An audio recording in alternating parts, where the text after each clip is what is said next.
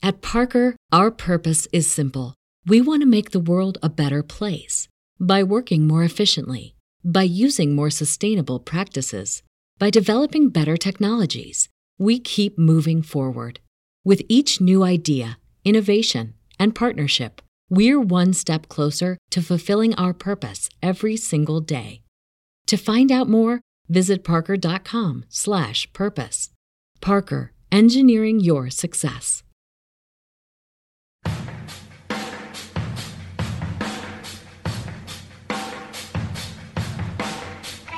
We stay the course! We are dead! We are all dead! We were supposed to make the world a better place. What happened? I'm as mad as hell, and I'm not going to take this anymore! I know Kung Fu. You either die a hero, or you live long enough to see yourself become the villain. I'm as mad as hell, and I'm not going to take this anymore! This whole thing is insane! This whole thing is insane! 300 years ago, you'd have been burned at the stake. What do all men with power want? More power. This is now the United States of Zombieland. This whole thing is insane! Man is evil, capable of nothing but destruction! Everybody is stuck with the things that they're not proud of. More power. Welcome to the desert of the real. More power. There can be only one. Are you a God-fearing man, Senator? It's such a strange phrase. I've always thought of God as a teacher, as a bringer of light, wisdom, and understanding. You see, I think what you really are afraid of is me. Happy heresies and welcome to the desert of the real. Heresy shouldn't be this much fun, but it is. It just is. Especially with the latest AB Live. Yowza. Gordon White materialized at the Virtual Alexandria to discuss his new book, Animistic. He shared what animism is and what it's not. How does animism relate to magic, and how can it provide a novel way of connecting with the renewing energies of the universe? It's time for a new metaphysical language and vision of reality, before materialism and other outdated models of interacting with reality turn humanity into ashes.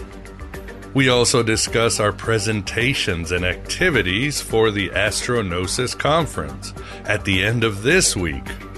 Tickets are available, and you can now get tickets for online streaming. Only about 50 left since I put a limit so as not to overburden the conference's Wi-Fi. So get them while they last.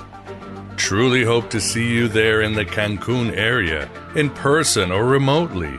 There will be a replay for all ticket buyers. As a bonus for all subscribers, I'll include my past interview with Gordon on starships, the perfect bookmark and complement for this interview. And thank you as always for those of you who support this Red Pill Cafeteria. You are amazing, and your support, company, and feedback help grow this Gnostic heresy. There will be a longer pause than usual in between shows, as Astronosis drains all oxygen. No longer than 8 days or so, though. But after, we'll have incredible content with episodes on Swedenborg, the roles of the devil in religion and music, the Illuminati, Atlantis, and so much more. Just in time for all these topics. We need Gnosis more than ever, you see. You won't find this high-quality Gnostic and Hermetic wisdom, or many of my guests and their unique insights, anywhere else in cyberspace or even meat space. Let us to our latest AB Live. Write your own gospel, live your own myth.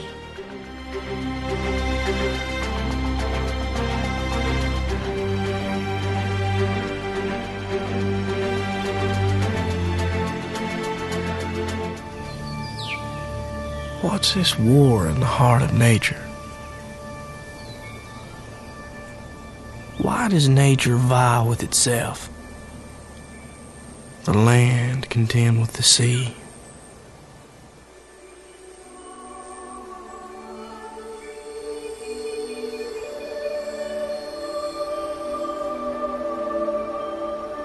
Is there an avenging power in nature? Not one power, but two? Wish I could make you see this brightness. Don't worry. All is well. All is so perfectly, damnably well. I understand now that boundaries between noise and sound are conventions. All boundaries are conventions, waiting to be transcended. One may transcend any convention if only one can first conceive of doing so.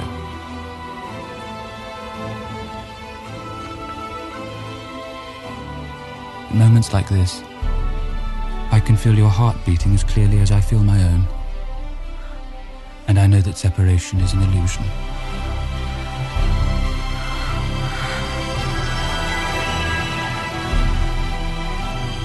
My life extends far beyond the limitations of me.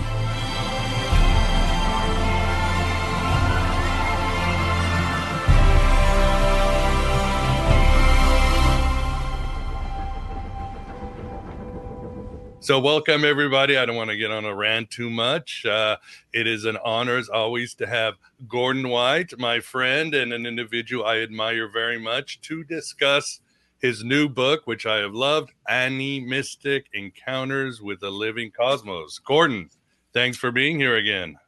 Thank you so much for having me, and looking forward to seeing you later this week, which is amazing. What an amazing thing to say. It is. It's going to be incredible.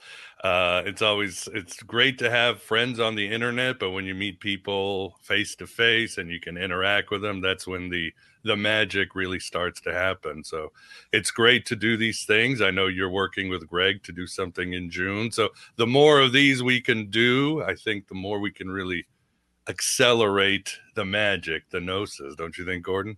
Yeah, this is how we make changes at the level of the field. And it's always been that. It's always been ceremony. It's always been people coming together in coherence. That's what it is. It is indeed. And with us, it's always great to have the Moondog Vance. Vance, how are you doing? Oh, just fine with this daylight savings time. So I managed to make it anyway. And we're going to talk about time tonight, aren't we? Yeah, and I think that's a good idea because, again, I was like kicking myself today in my Cartesian ways, going, in 7 days we'll be having this cocktail party after the conference in this really nice place, and sort of playing it forward. I'm like, oh my God, that goes against Gordon's book completely. This is, in 7 days I'll be doing this and this and that, instead of today is the only day that matters. Today I die at the end of the day. So, yeah. But what are you going to do? What are you going to do? That's why your book was it's so good. So for the audience, as you come into the chat, if you have questions, as always, please type them in questions, caps, and we will get to them. Super chats will get pushed to the top. Let's keep it on the topics of topics that don't piss off the algorithm, since this is live and I've spent enough time. I have spent enough time in YouTube jail. So there are fewer and fewer of them with each day, but we'll do our best. I know, because at the end of the introduction, I was going to say, and that spoof you see from the Cable Guy, that's also based on, I think it's Midnight Express, written by Oliver Stone. Then if I say Oliver Stone, I could That's get, too much. We might get suspended, because his movies are getting suspended from YouTube too, his Ukraine film. So it's like, what do you say? What do you say? I don't know. You need to be doing more like I'm doing. Everything that goes up to YouTube goes up to Rumble and Odyssey as well. Just gotta have that lifeboat. No, I do have it. Yeah, everything for the audience. Yeah. every video goes to Odyssey, and also I do Rockfin too. So it is there just in case it gets banned or anything like that, which has happened. But these are the times we live. But anyway, this is so much. I mean, this is eternal. This is much better than all the temporary shit that's going on today. But kind of relevant, I wanted to ask you, Gordon. Like a friend was asking me, well, what's going on? And, I'm talking to family, and even the most skeptical ones are starting to buy into the whole simulation, because they still think that somehow we're going to get back to 2019 and everybody's jaws is collectively like dropping, like it just keeps. And I was the one, 2 years, a year ago, I said, the next one's going to be a war or a cyber attack, the UFO. Yeah. I mean, it does feel like our lizard overlords are just had too much sugar and they're at the consoles of the simulation. Like, so what they're losing. What went wrong, or what's going on that time has just gotten so bonkers? It's an end of an empire. They're losing. And so one of the things when you step into a living universe, just to sort of bring it almost to the book, is you have frameworks of understanding for this. And we actually used to have them before we hit the Enlightenment and replaced an idea of living time with just one damn thing after another pointing off into an Enlightenment future, right? Which is just stupid. And we didn't actually get far along that journey before realizing it was stupid. So quantum theory, blah, blah, blah.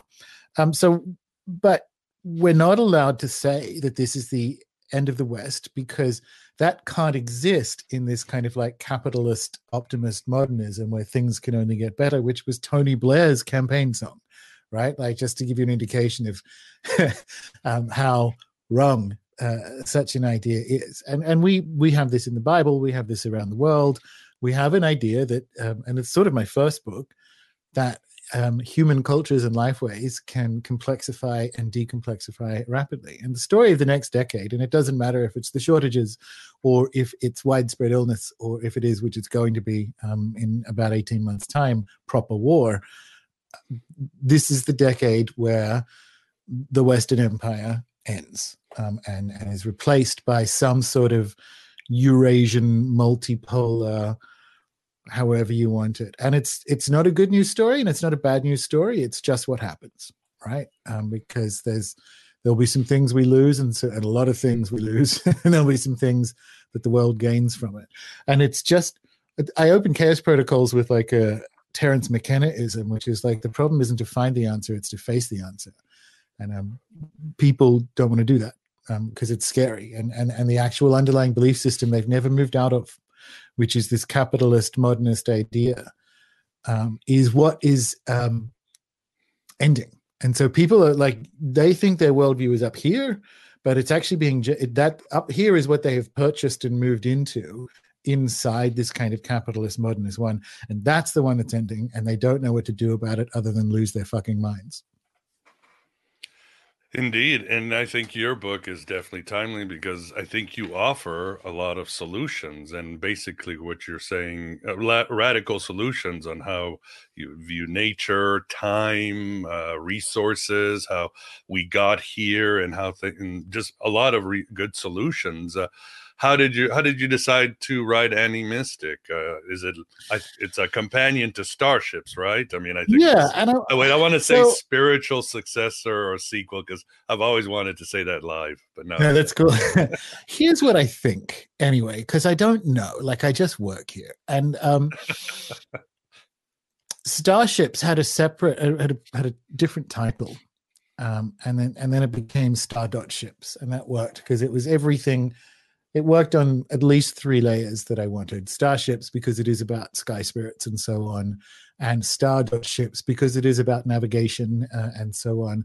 And it's a Nicki Minaj reference, right? So it did at least 3 things that I like to do. But it's kind of, as I write this one, it occurs to me, okay, so Starships is my story of the past. And Animistic is my story of the present. And I'm writing a dot trilogy, and no spoilers, but you can probably work out what the next one is, right? And I didn't realize that's what was happening. And this is a story of re-embodiment in the present and re-presencing, because re-embodiment is retemporalization, which is why I'm speaking about indigenous time next week in Mexico. And it's really fun actually to use additional research that didn't make it into the book to kind of elaborate on some animistic style themes in that context. But it was just sort of, literally it was time. And it was time in the sense that I've been down here on this little farm for 4 years in Tasmania. And writing a book about animism means you have to hit the problems with the word. You have to hit the problems with the idea of books being a true way of conveying information in the first place, and all these other things. So it sort of co-emerged with encounters between myself and place. So each chapter is actually about a place, and it's sort of unstructured as a book. And that had to happen in this like embodied and temporalized space. So it was just trying to solve something for myself, which is, and I'm partially to blame for the popularity of the word animism amongst magical users over the last few years, partially to blame, particularly because Sarah Lawless came on like my second or third episode of the podcast, and we had a good chat about it then, and it kind of grew with the podcast itself. And it's a dangerous word. And so I wanted to sit with that because people with the best will in the world will say, oh, I'm an animist, because they mean real nice things. Like I believe in extension of personhood to rivers and trees and all the rest of it. And there's understanding that we definitely aren't living right, you know? But the trouble is the word came from a very violent imperial process of Europeans expanding out into the world. And it was a pejorative. Like we called animists brown people who we thought had a really childlike theory of mind, who like couldn't tell the difference between their dreams and reality. And what I've been struck by in the book, and I said this before, but it's important, is it's like that Skinner meme, like it is the children who are wrong. Like it turns out we were the ones with the childish and naive theory of mind for thinking that thoughts exist only in the brain and are unattached to reality and so on. So here is the world's history's stupidest ever theory of mind leaves Europe in the mid-1800s and spreads out around the world, encountering some of the oldest and most profound cosmovisions on Earth, like in Aboriginal Australia and Amazonia and so on, and says they're primitive and childlike. And I'm just really struck by the Skinner meme-ness of it all, right?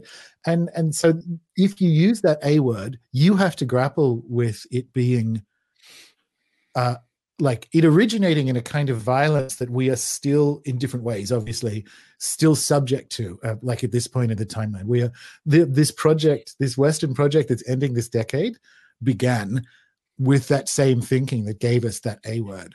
And so there's like, it's meaty and it still has a lot of energy, but you need to kind of know that moving forward. I think people maybe wanted it to be, well, the response has been universally positive. Maybe they were expecting like, and this is a tree spirit, and this is a dolphin spirit. But actually, it's you were caught in a haunted library of racist ideas that is destroying you and the world. So it's Gnostic animism in its own way. Yes, indeed. I mean, and you talk about the 18th century. What do you think of like Oswald Spengler's idea that this is a Faustian culture that started probably around the 11th century?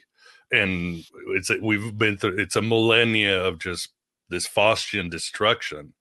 Do you think, have you heard of that, Gordon? And we'll have something else. I have. So there's two things, right? Like I used the Hemingway, how did you go bankrupt slowly at first, then all at once? Because there's some stuff that Europe inherited from Greek culture that I think is erroneous. And it's there in Gnosticism, but I think it's erroneous. And principally among them, it's the idea that the sacred is far from the physical, which we inherited into Christianity and it reorganized culture. But we also did that. We built a culture around the idea that there is one true book, so that books convey true things. But more importantly than that, you can actually say this is a true book and this is a fake book. And both of these are like dumb ideas. And so this date with destiny was set in like 500 BC, one way or the other, right? And along the way, there are different encounters. And what Richard Tarnas in The Passion of the Western Mind, I think, describes it's a multi-phase project of cosmological and estrangement, right? So Copernicus decentered our universe and Descartes trapped us in our head. So it's this idea that it wasn't, the Enlightenment is a big part of what necessarily I rail against, but maybe what I illuminate in this book, because it's the Enlightenment project that has done the most damage to the more than human world. So that's the specific, like it wasn't just everything was fine, then we hit the Enlightenment. It was because you're dealing with a living cosmos, you have to focus more on the worldview that allows for imperialism, because with that comes empty maps and terra nullius and all these terms, which is to say, like, these brown people not only have childish beliefs, but because they didn't use the land, that land is available for European conquest and all this kind of stuff. But I agree completely. Like, there's it's a longer journey of our estrangement, and this is kind of like coming back to what's going on in the world at the moment. We're going to lose, well, millions of lives, but also we're going to lose a lot in between now and the early 2030s. But we're going to lose some stuff that needs to go away, and so this is that kind of process. And you step into a living time framework, a living universe. And you have ways to think with that. So in my healing tradition, it's called the Pachacuti, so Pacha means space-time. It's where Pachamama is from. So it's the stuff of the cosmos. And Kuti is overturner. And the last Pachacuti was the arrival of the conquistadors and the Spanish into Peru, and the destruction of the Inca world, right? And this Pachacuti is the end of the conquistadors. And so they would do, I gave a presentation at an astrology conference last year where I said, like, the Q'ero were doing post-colonialism in like the 50s before anyone else. And so there's some stuff that is going away in this really dramatic process, which happens in a living universe that we can be happy to let go of.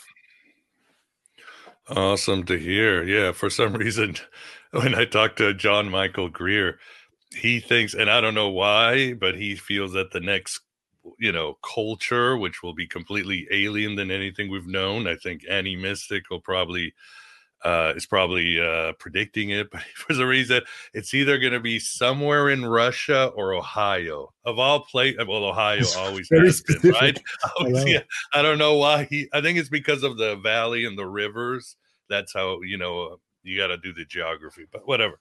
We shall see, shall we? I don't know. I think my money's on South America. So I had a client the other day who told me, I hadn't heard this before, but he said South America is the continent of the future and always will be. Used to be a thing they sent down there to kind of, it's not their fault that the American empire kept collapsing every kind of government that tried to help them. That's a factor, right? And put all the Nazis down there and all the rest of it. Like, they haven't had a good 500 years of a good clean run, but there is from a food and energy and everything else perspective, there are fewer there. It's in a pretty good place. So I'm not sure where the Ohio thing comes from. I do believe like some sort of pan-Eurasian stuff is going to come back over the next century, but I wouldn't rule out South America yet. There's another Q'ero prophecy about, in the Pachacuti, the eagle and the condor will fly together again, and that's kind of indicating the rise of South America and to kind of like fly with Turtle Island. So, we may not be here for it, but it will be interesting to kind of look down and see. Yeah, we shall see. In the sequel of Ender's Game, it's Brazil who's the great explorer of the universe. We shall see. It's fun to play with these things. And I think with animism, like you said, it's not just a term. You quote Rupert Sheldrake, who says animism is both an archaic and new way to see the world. And I think what you're advocating is we really need to think in a new way. The idea, as you say, of empiricism, that we're just going to keep adding knowledge and we'll get animism, we'll get gnosis, we'll get UFOs. You're asking, we need to change our thinking, our language. And that's what individuals like Jung and Jeff Kripal keep saying. No.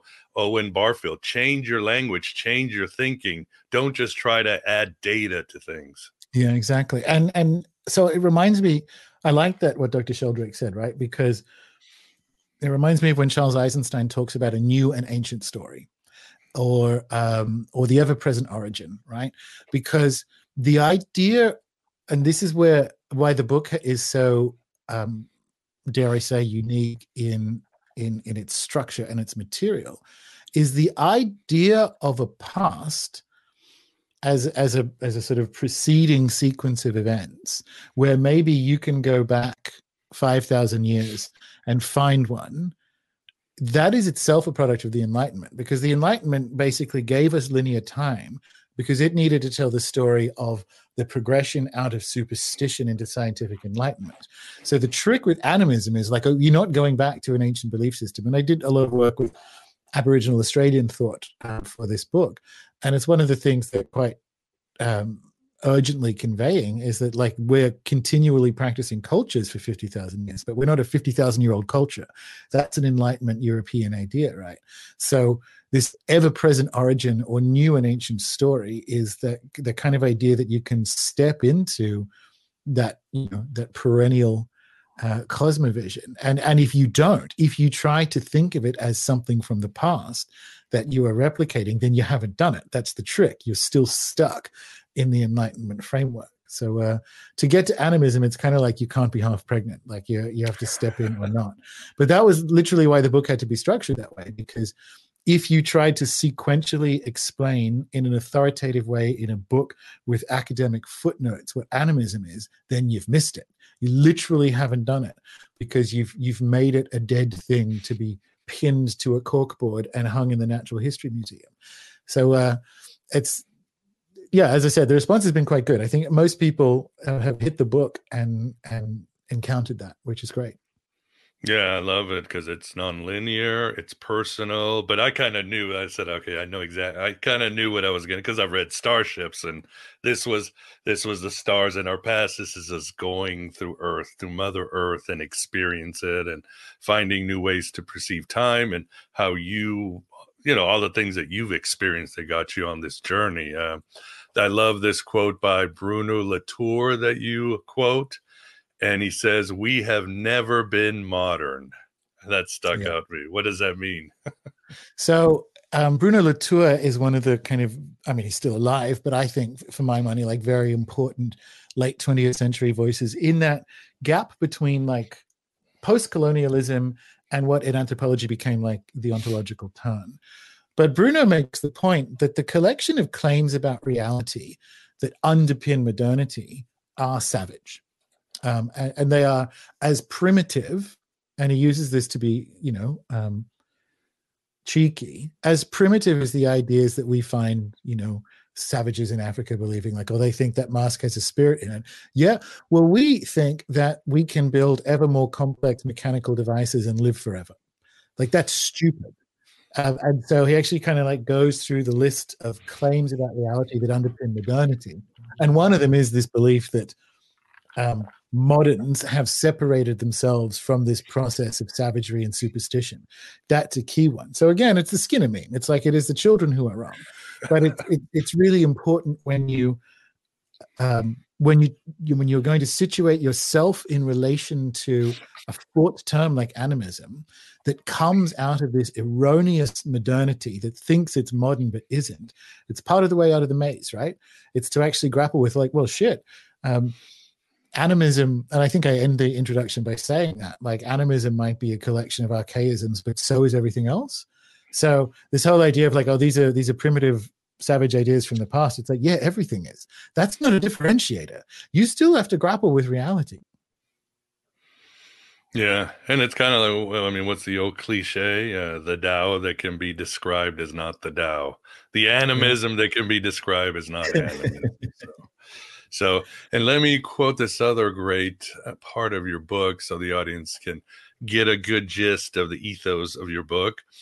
And you write, Gordon, what is required is not a revolution in energy efficiency, but a revolution of love, a fundamental shift in principles away from techno-solutionism and materialist naturalism towards animism, toward the profound felt understanding of the relationality and interconnectedness of all things. And I think that's brilliant. And I had a vision of blue check saying, we need to save the environment. No, you don't save the environment. Become the environment. Engage with the environment.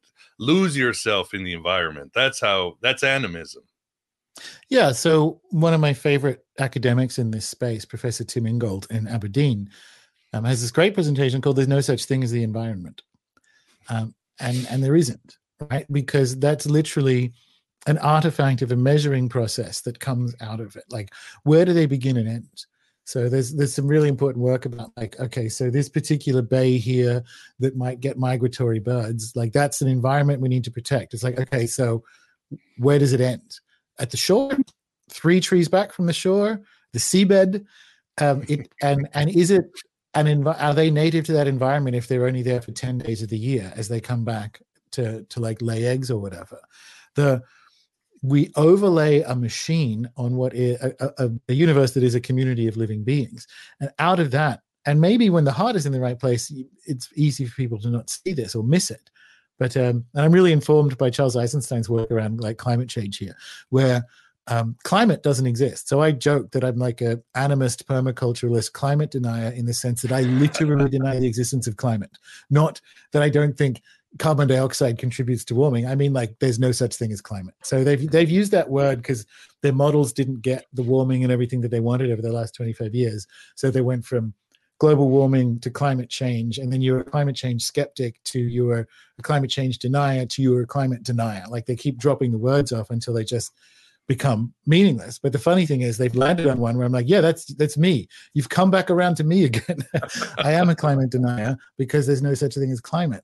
And it's Charles calls for that revolution of love, because I remember being a kid, and even before Greenpeace became horrible, but I remember being a kid, and environmentalism in an Australian context happened here in Tasmania with a gay dentist named Dr. Brown. And he was kayaking on a river system that we were about to dam. And he's like, we can't do this. And so that was in the early 70s, and that was a big defining watershed moment in environmentalism and green politics in Australia. And it was local. So they stopped, Bob Brown stopped a dam on a river, called the Gordon River, actually, but he stopped a dam on a river. But now, and this is Charles's point, we're asked, and your president is asking you for democracy to pay extra for gas. But like, it's this abstract idea where blue checks in an urban context can like extract other resources to give to a diffuse idea rather than contribute to the restoration of a local river or something. So everything in environmentalism, which used to be think global, act local, is now think global, pay the globalists. And that is not, and it's also why it fails. So every time we're like, okay, this is all crap, but the urgency is sincere. Like, we've got 9 years to save the world. Every time you boy who cries wolf that, things get worse and people listen less.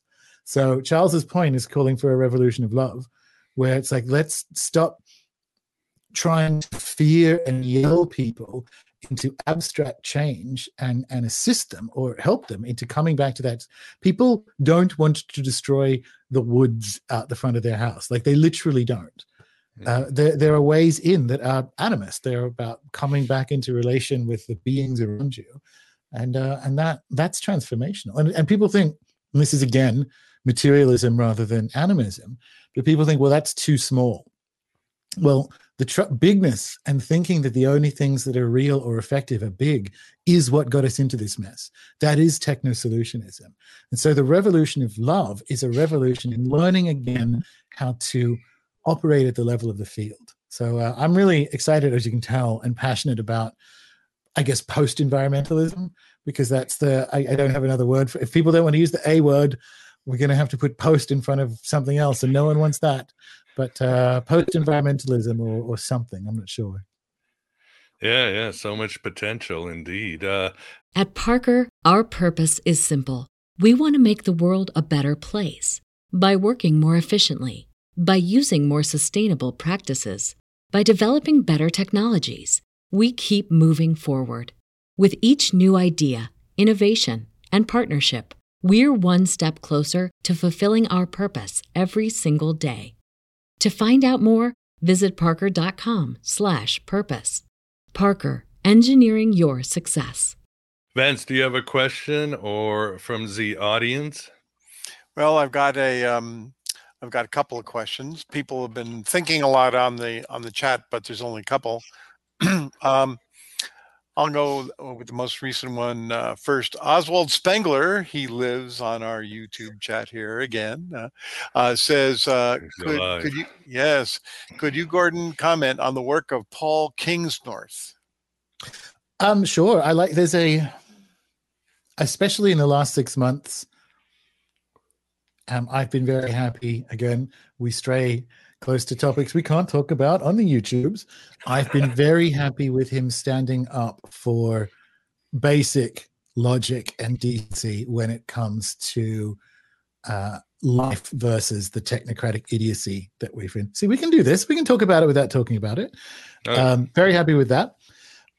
And that is part of his longer arc of environmentalism and then post-environmentalism, because and this happens to people, I think, in a British Isles context especially, maybe not, maybe it's everywhere, where you can kind of start with a concern for the local, and this is no insult really, for your local environment, and then kind of turn Tory and then kind of turn conservative. And so Paul's sort of ended up, and bless him, because everyone should find their spirituality, has ended up like an Orthodox Christian, which comes with a sort of conservatism that I am not in full alignment with, just is a polite way of saying it. But I'm happy for him, and I understand how he went from an alarmed declinism of the world to that, because orthodoxy is kind of the place people seem to go to who need a framework for reality, and in particular, a reality is everything else. There's a whole bunch of stuff they don't like. But in the last 6 months or so, when he's been talking about our medical situation and how insane it is, has been mostly good, were it not for his vicious dismissal of the so-called conspiracy theorists who have been right all along. But in terms of it's like his original work's alignment with something like Animistic, there is a more declinist, melancholy, glass half emptiness to Kingsnorth's work, which I still like, than there is. Animistic, it's still kind of chaos magic. Like, it's actually more optimistic than people realize. I actually want to move into Charles Fort's dominant of wider inclusions in witchcraft. I've said from the very beginning of my career, I want to be the guy in Ghostbusters from the EPA who opens up the containment facility. I've always wanted to be that. And Animistic is the story of like, let's live in this wild, broken place with weeds and abundance and this kind of like decentral love-based relationality, rather than like, and this is unfair to Paul, like boo-hoo the polar bears or something. That's just not, there does need to be, for it to be a spell, there does need to be more optimism. And I got to the end of the book and thought, wow, like maybe I was looking for the optimism for myself, because I wasn't sure if it was going to be in there. It's heavy topics. It's like imperialism and blah, blah, blah. And then I get to the end and go, I feel good. I feel good that I went through that journey. So that's a great question. Thank you. Animism is it's a way of thinking that not just the big world, but it can accommodate high weirdness. It can accommodate UFO, archons, politics, ghost spirits. It can it takes the whole ecosystem of high weirdness without a problem. You don't just have to live like in, I don't know, some hippie farm and deny everything. No, exactly. And that's kind of, and I think that, remember, that's how we lived for, humans have been animists, again, leaving aside the challenge of the word. We kind of know what I mean by that. For 98% of the time we've been on Earth. So it's not just our natural mode. Like we know how to do it. You watch kids and they are that, right? They're in, and again, it doesn't mean that you have that naive childlike view of your own mind and thoughts, but they nevertheless have sometimes like a healthier experience of the inner and outer, right? Which we drill out of them. That's just your imagination and it's not. It's like it's your imagination, right? So yes, I agree. And also, although I wouldn't in the book, I don't even let people use the word ecosystem because it is a machine term, like a system. Mm-hmm. But yeah, the closest way of saying it is like animism is an ecosystemic view of the whole cosmos. So that doesn't mean you have to, live in the jungle. It means that archons and aliens and all this other stuff are beings in the kind of, one of my favorite things that Ursula Le Guin said is the word for world is forest. And so the cosmos is a jungle. The cosmos is a rainforest, and there are beings in it. Is it, and that is archons, that is demons, that is angels, that is, and wherever you are, that's true.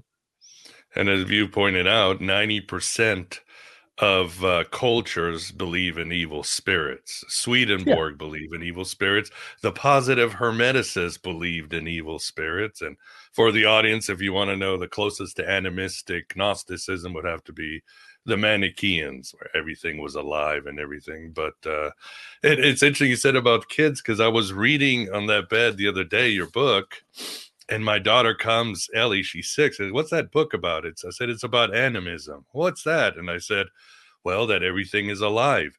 And she said, "Well, Daddy, is your leg alive?" I said, "Yeah." "Well, Daddy, is the picture frame alive?" I said, "Yeah." "Well, how come it can't move?" I'm like, you should be sitting here on a Sunday night, maybe next time. Get drilled by the 6-year-old. She can grow into the family business. Yeah, exactly. Was there another question, Van? Sorry, I jumped off. Yeah, Occult fan, our buddy Nate. Oh, hi, Nate. I can't chat, but hello, Nate. Yeah. Yep, he's out there. I can't type in the chat. Yeah. I'm sure he says hello back, and he will in a minute. He'd like you to comment on the Gigi Young material about gray aliens being the non-organic timeline.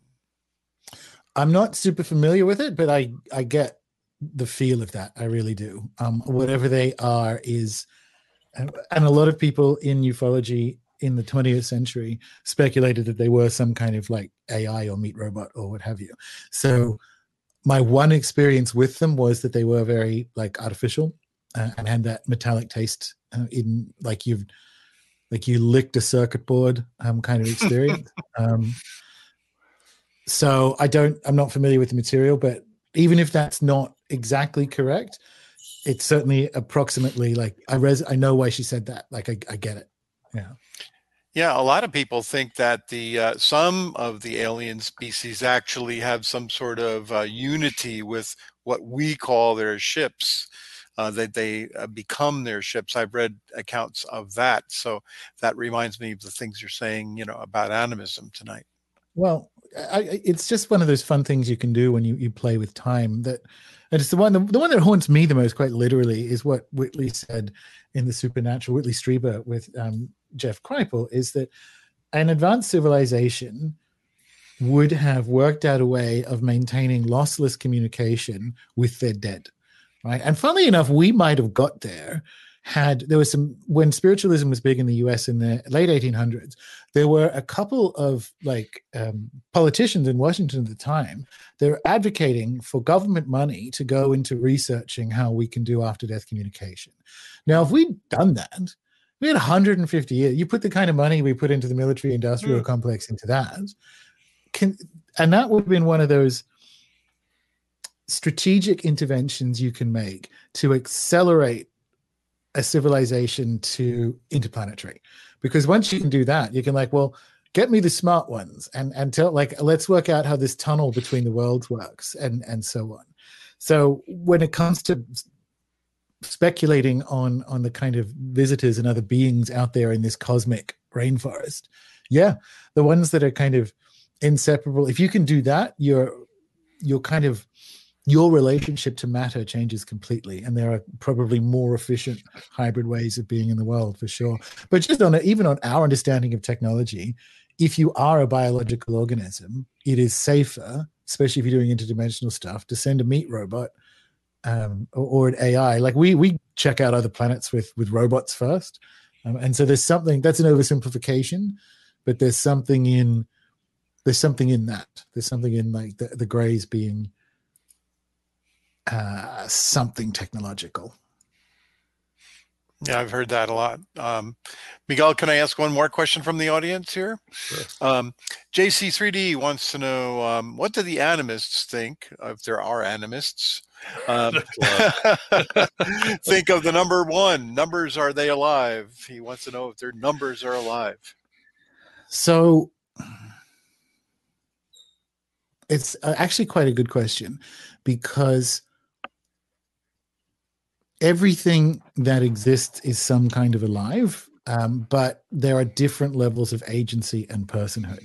So if you think about it from, say, a Pythagorean perspective, that you can kind of have the numbers 1 to 10 being cosmological forces, they're, in that sense, they're alive. So like 1 is a thing like so, but you wouldn't, it's an extra level of abstraction away from the kind of relationality you will find in what we call animist culture. So they won't come into relation with the number 2 necessarily, but 2 exists and is a power, right? So depends where you go. And also it depends on how far you want to stretch animism out, right? Because Dr. Sheldrake would say, based on his definition of animism, that the Pythagoreans were animists. So in that case, yes. But in the way I mean it, which is more like literally seeing the universe as a rainforest, it's a power in the universe rather than this. So like rain, individual rainstorms can be beings, and rain is a power, and there might be a rain god. So there's a bit more nuance to it. Is a good question, though. It is a good question indeed. And yeah, for the audience, Nate the Occult Fan is actually going to do also a presentation at Astronosis this weekend. He's going to be doing on aeons and the gematria. Gordon's presentation will be on borrowed light. And yeah, can you give us a little teaser while I put the banner here, Gordon? Borrowed sunlight specifically, borrowed, but it's about it's about experiential time in a living cosmos. So it's basically indigenous frameworks of time and what they can teach us about how we get time wrong. And so, yeah, I'm really looking forward to it. I've been putting it together. I mean, I should, because it is due this week, the homework, but I've been putting it together today going like, oh, this is fun. This is going to be a fun talk. And looking forward to Nate's too. That'll also be good. Yeah, he always brings, he does some good research. And Vance does some good research. What yours, tell us about yours, Vance. Well, Gnostic Euphoria is going to explore the commonality between Gnosticism and Gnostics and aliens, UFOs, and things like that. In which you will find out that one of the biggest UFO religions on the planet is Christianity. Oh, cool.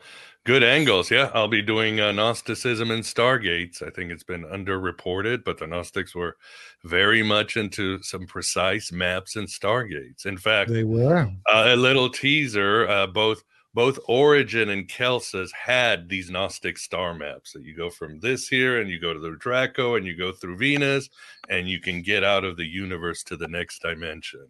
Both are lost, but these guys were definitely foes of each other. They wouldn't, it's not like one's lying to get it. Both were like, yeah, we both have these maps, but let's argue about these guys.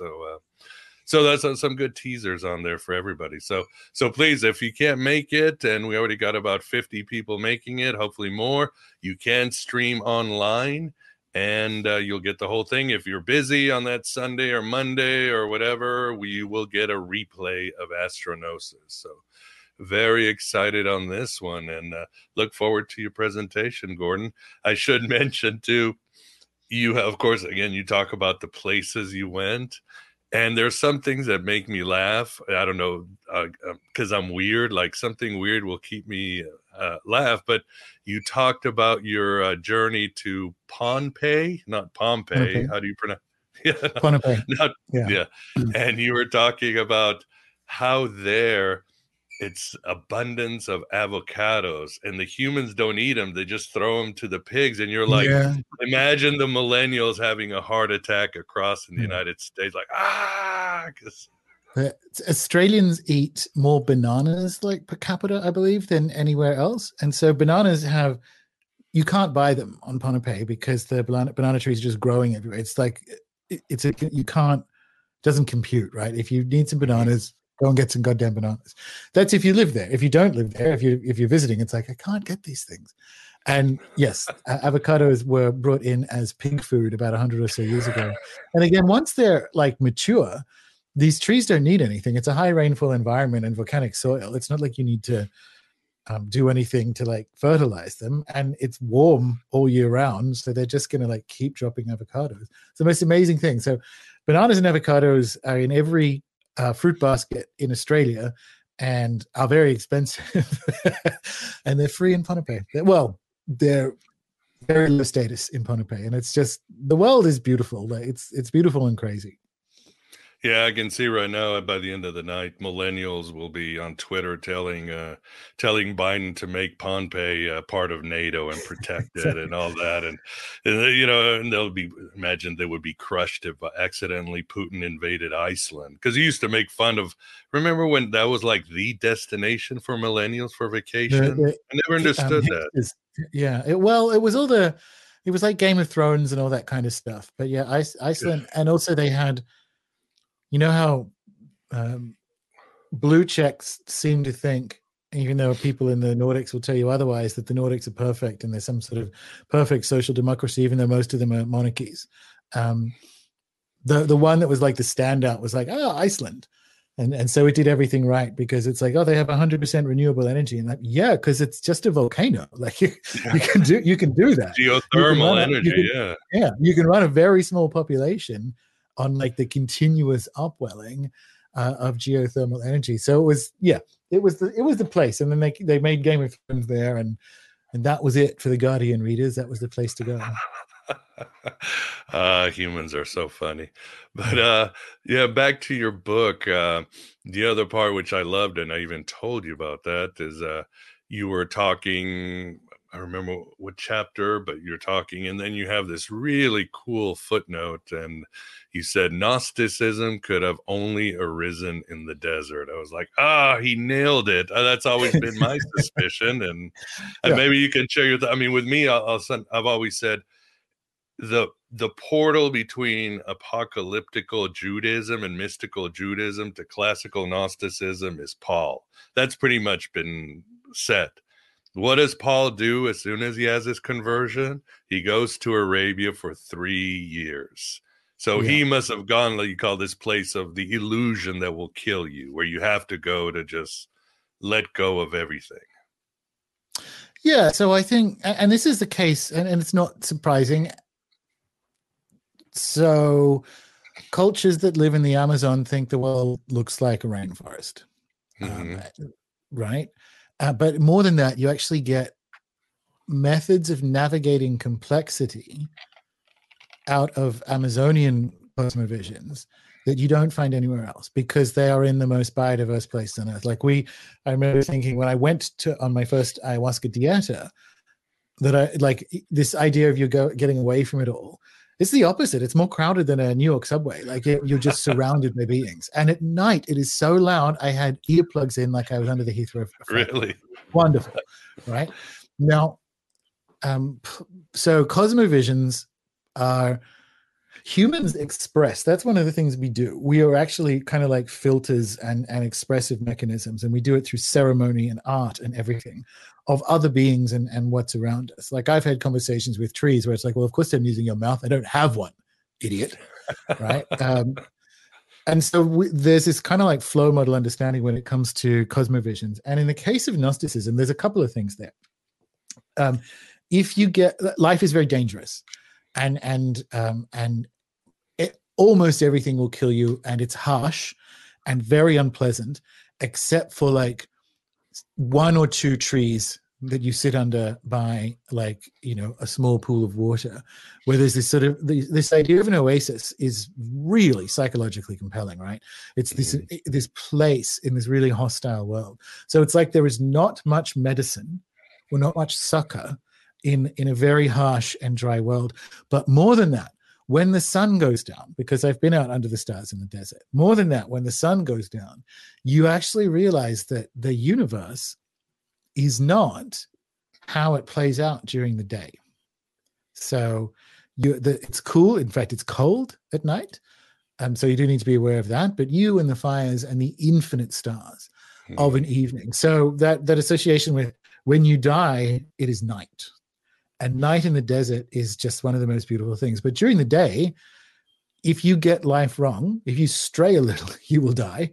And there just aren't that many places for succor. So it's just like Gnosticism is a desert song. It's just what it is.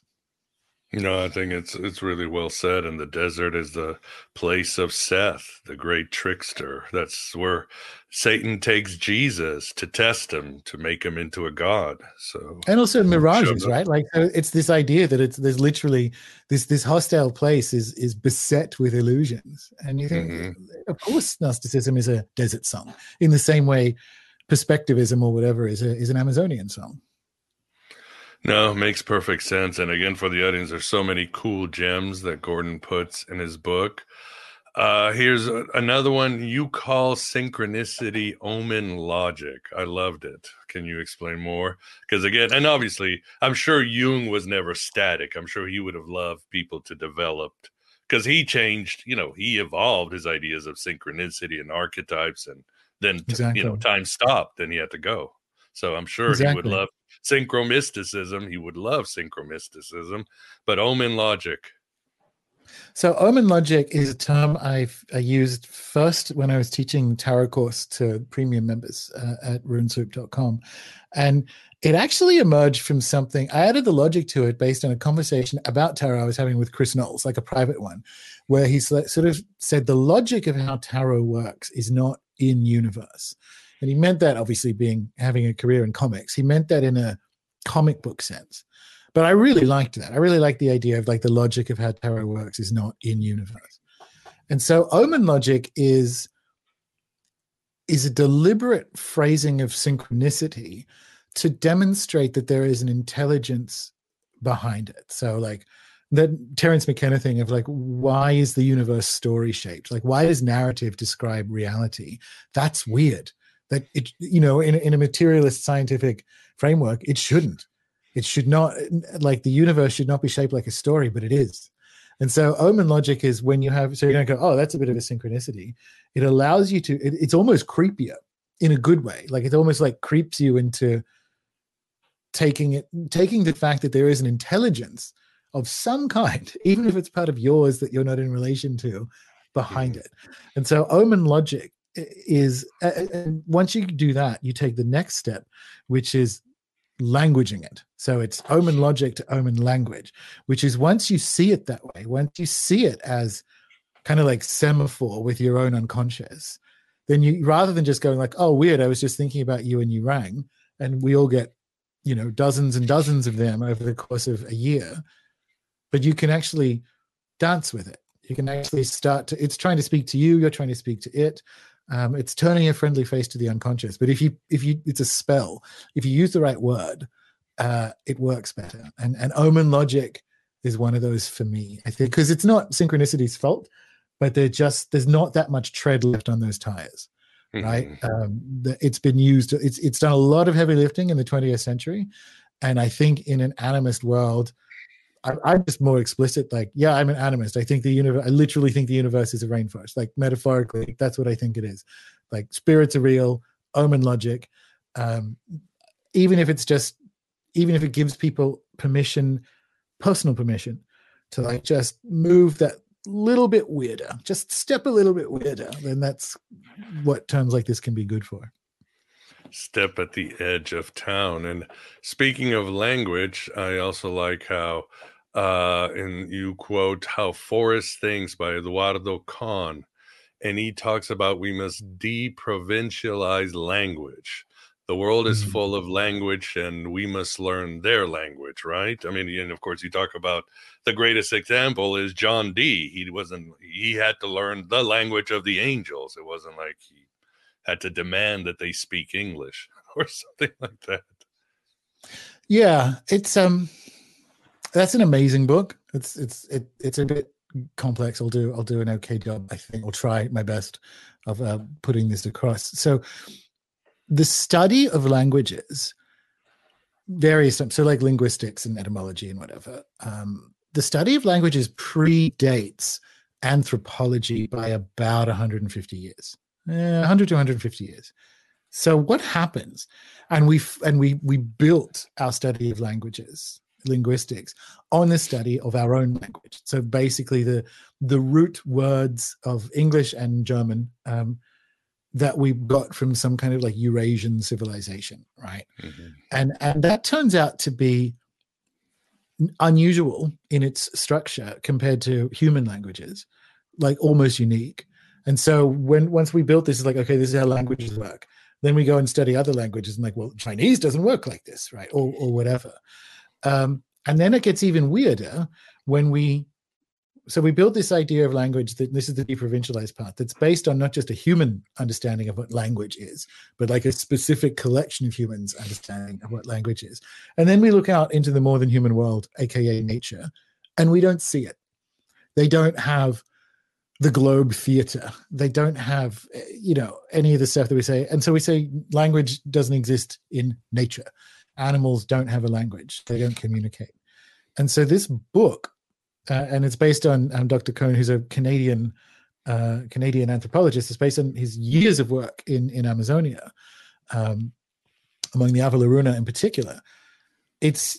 He learned how they understood the language of the forest. And so the forest, hence how forests like speak, how forests think, is its own communication field and is communicating. And the human capacity to do things like use metaphor and symbolic language isn't the norm, it's the exception. And it's the exception on the planet, like on a biomass basis. Like we think, we are wrecking the place, but we think by mass, there are more earthworms than humans on the planet.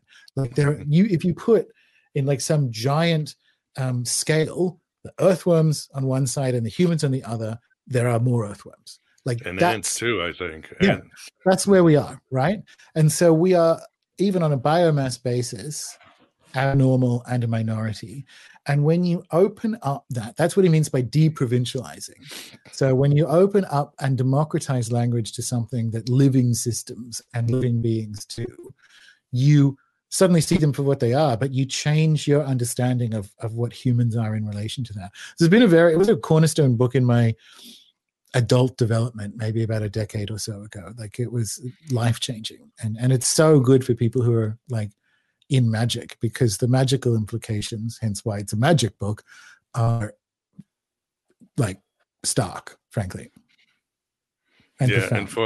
And for the audience, that is Eduardo Kahn, How Forests Think. And magic, if somebody says, well, Gordon, how is this a book about magic? What is your answer? Well, because it is a collection of beings that you can come into relation with. So it's not about magic; it is magic. That's how it's a magic book, and that was actually quite challenging to do. Consequently, it's a lot easier to just give people little recipes. Maybe I'll do that with a third of the dot books, but it had to be, rather than describe the animist universe, it had to live in it. And so it is a collection of beings. And I kind of say that at the beginning, like asking people to read it in unusual places, because each chapter emerged out of my relation to a specific place. And so I want that to happen to when people read it as well, because that's how it's a magic book. It's a sharing of beings. I would say so too. Like Philip K. Dick said, the Nag Hammadi Library wasn't information, didn't contain information. It was living information. I would say the same thing too. It's something you experience. You're saying, you have to experience these things. Like you talked about, McKenna said, you don't try to understand the world, you experience the world. And this is a book you want people to experience. I experienced it from your, there are times when I was sitting outside, like, God, how would I feel if I was driving my little Peugeot with occult books through fire and trying to get people to do a magic spell before my house is destroyed? There's all these or you coming to Santiago and like getting off the plane and going, holy shit, look at the Andes. I mean, I've seen the Andes when I was a kid, and it's like, you see giants. You really see the giants. So, it's a wonderful book in so many respects. Vance, any questions from the audience? Yeah, we've got a few. Let's see. DW the Wild Beat wants to know what's the healthiest ratio of mystics-animus to doomsday prepper for us to aim for during the next 18 months. That's a good question. It is, but and it's kind of top of mind for me at the moment because I'm completing a presentation about how we understand time in a living universe, right? Because what implied in that question is a metaphysics of time, which is we can't really know the future, but we can scenario plan, right? And you should be scenario planning anyway, but you actually can come into relation with the future. Like that's what divination and all the rest of it is. So it's a question of like represencing yourself, because it'll be different for you depending on what your context is. And there are techniques, and there have been for millennia, of going into ceremony and being present with that future, and also pulling in futures that are less final, I guess, on an individual basis. So I like the question, but it's actually what's 18 months? Like, do you think the future is fixed? It kind of, like, the future is alive, so it's not necessarily fixed, but you can come into relation and see bits and adjust. But on a lot is the other side of that. Like, I want to give you real advice as well as like go and learn time magic. It gets bad. So a lot is the answer to that question. So if you fancy a holiday, come to Mexico now. And there you have it, my beloved truth seekers. Gordon providing a way to chemically change our thinking and very existences. As mentioned in the intro, and as a bonus for all subscribers, beyond the second part of the interview, I'll include my past interview with Gordon on starships, the perfect bookmark and complement for this interview. So please become an AB Prime member or patron at Patreon or Red Circle subscriber for the full dope, and to support this Red Pill cafeteria. It will cost you less than $1 per episode, and that's a deal of many lifetimes. The alternative spirituality and philosophy of the Gnostics is more important than ever in this Philip K. Dick world. And you just must accept we ain't ever going back to any old normal. This is our time, we high priests and priestesses of Hermes, the god of thieves, and Sophia, the goddess of smugglers. Thanks for being here. Thanks for being yourself, your true self, here in the desert of the real.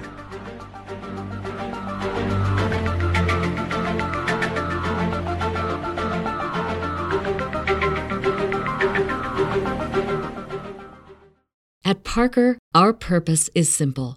We want to make the world a better place by working more efficiently, by using more sustainable practices, by developing better technologies.